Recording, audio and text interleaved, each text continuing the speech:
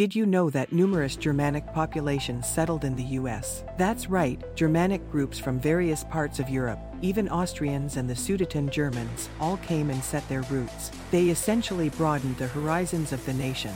In fact, amongst the many immigrants, only the Germans were specifically invited. Interesting, right? Now, here's a fun tidbit. The English referred to them with a term that eventually morphed into Dutch in modern English. But originally, it was a play on Deutsch, the German word for, well, German. The Germans, being land-loving people, primarily settled in the Midwest, and guess what? They dominate the region to this day. Yet, not everything was rosy. When they settled in Texas, they discovered that they were placed smack dab in the middle of territories occupied by the ferocious Comanche Indians. But the resilient Germans not only survived but also earned admiration from the English settlers. The Civil War was another twist in the tale.